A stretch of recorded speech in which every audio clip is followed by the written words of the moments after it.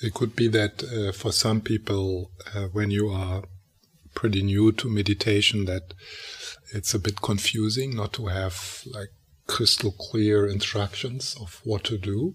Yeah? So I acknowledge that. If that is the case, then you could also, in this freestyle, continue to work with what you started to work with, or follow the instructions which you have heard before, something which made sense to you. So we are all in a different place, so we all need different inner gestures, and so what I'm saying somehow this weekend is more for people who have some experience in meditation and who explorers of the inner life and who enjoy to be pointed to something. It's not like that I try to convince you to do this in a certain way. So if you like your breathing meditation or your sound meditation or your mantra or your visualization, or so then you do that. You start more and more the inner meditation teacher, your intuition, and like following some guidelines, some interventions. That's not like opposing what I say. It's all part of the exploration. And then the things I say, and also I said yesterday, it's really helpful to put those into a question rather than like a statement, "Oh, this is how it is," but as a question. So, for example, I talked about that it could be that the tension we feel in our body or the discomfort in our body is somewhat probably connected with suppressed feelings. That behind that is a feeling, the energy of a feeling. So I said that like as if I knew, yeah. So as if I like, okay, this is how it is. So that's how I said it. But it's more skillful, I think, to turn this. I mean, not only my statements, but also other statements you read in books, because like often books are written as if the people know what they are talking about.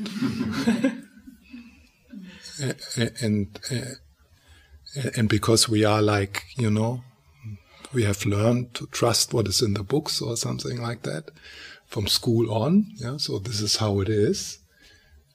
So instead, putting this in a question, like, and if you're not interested in that question, then just drop it. But the question could be, could that be? Is that the case? Let's see.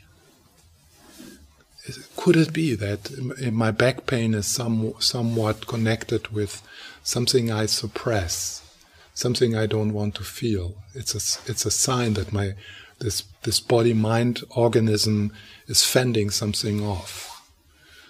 And what could that be?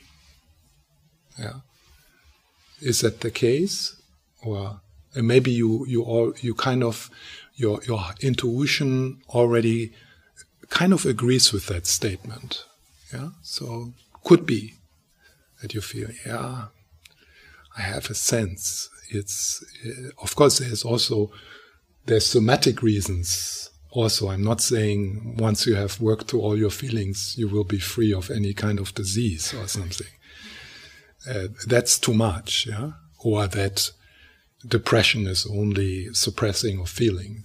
It's not like that. Everything is much too complex to put it in any kind of short theory.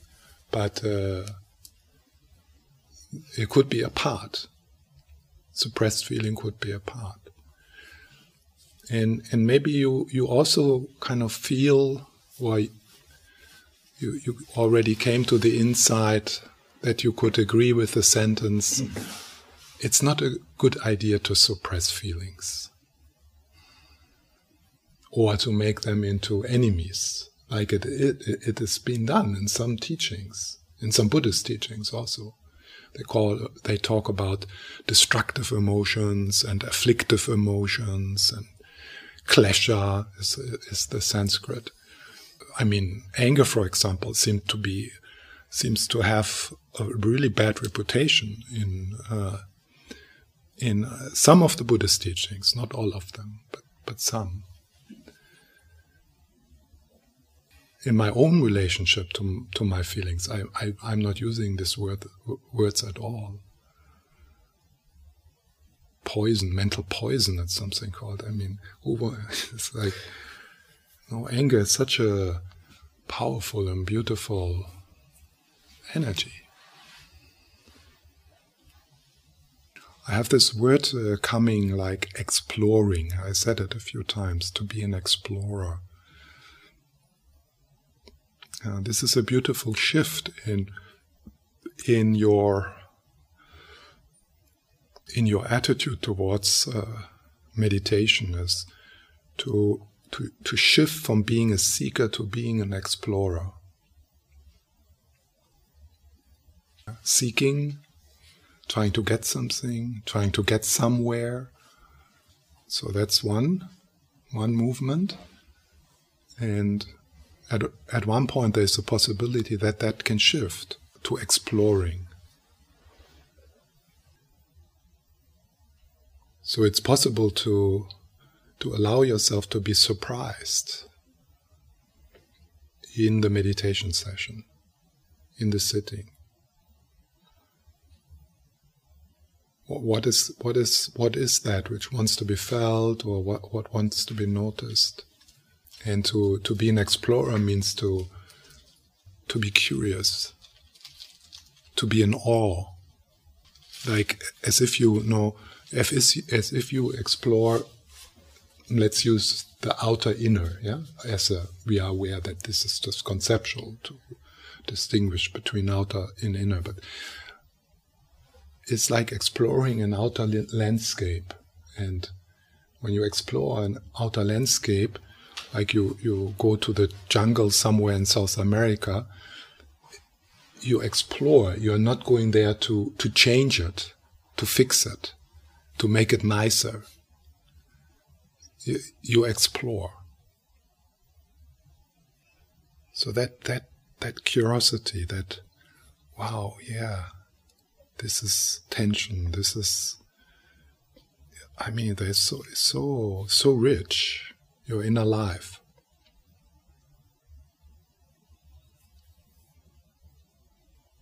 So if you're tired, if you feel exhausted, that's an inner landscape to explore. It's a room to explore. And part of that exploration is also to explore, what is my relationship to being tired? What is my relationship to my tension in the shoulders? What is my relationship to my thoughts?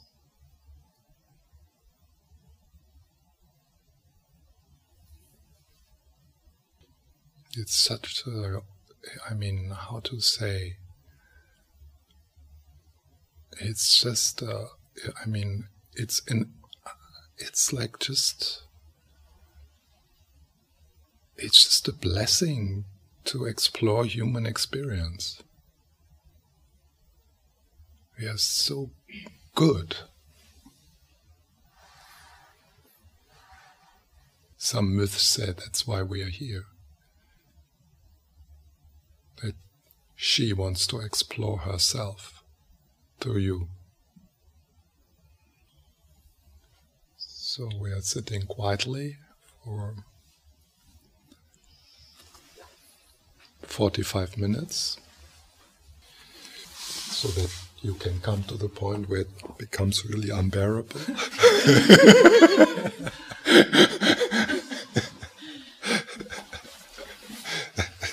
And so you can shift your position, lie down, at one point if you want, or go to a chair, open your eyes. So it's not like a long sitting like this, can be different little journeys, 5-minute journeys into different areas. Yeah.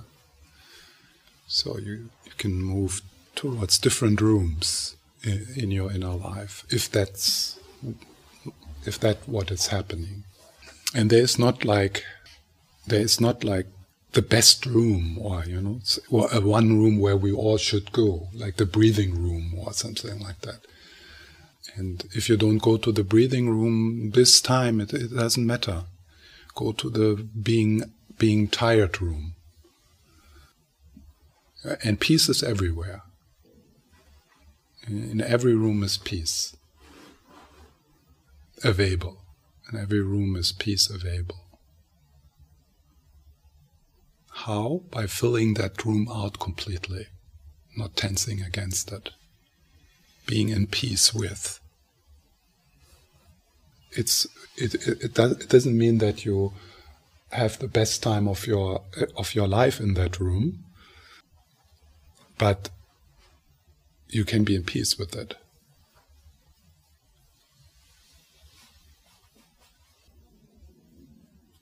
You could also formulate that as a question.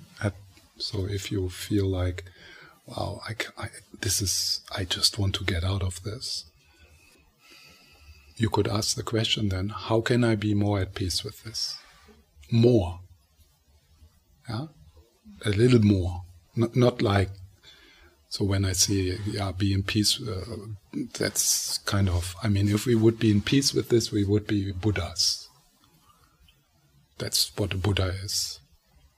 Completely in peace with everything, completely in love with everything. But a little bit more. A little bit more peace. A little bit.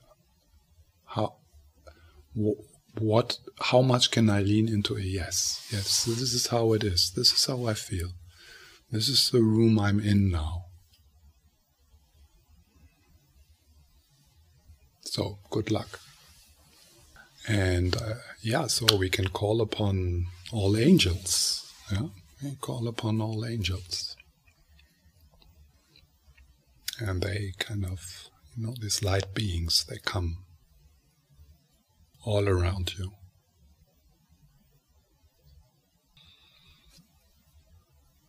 When my grandfather died, I was maybe 12 or 13, and my grandfather and my grandmother, they lived in a double house, which they had built themselves after the war. They were bombed out, and so they moved to the countryside, and together with the neighbors, they built that house. And so there was just these two houses together. So, and it was quite thin wall.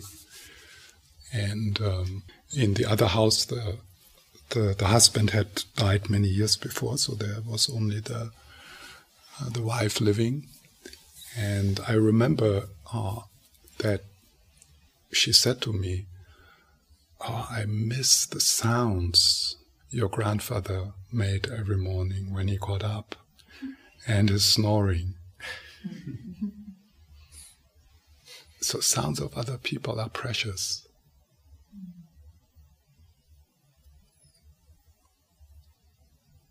Something I remembered. Sometimes you get these lessons in life.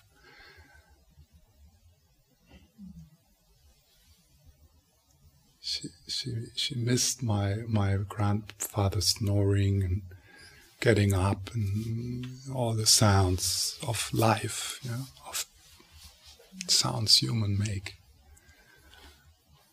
So it's our relationship.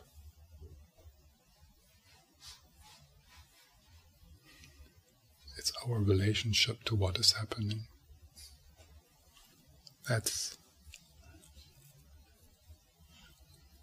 And then the other thing, so if someone is lying down and they make a bit of a sound of relief, So you can benefit from that.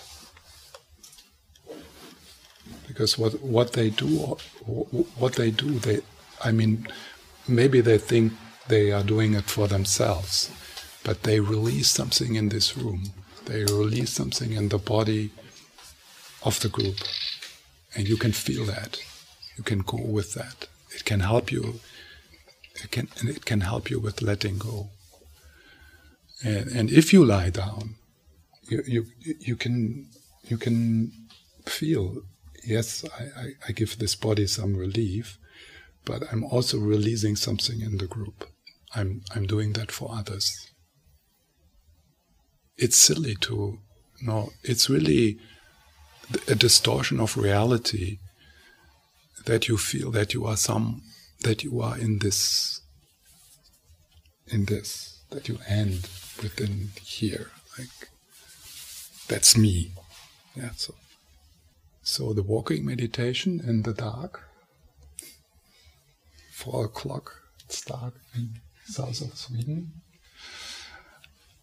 For some people it takes some time to appreciate walking meditation.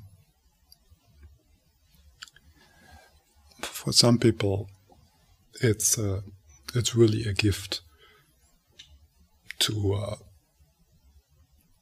for some people, some of you actually, do you like to sit still like this?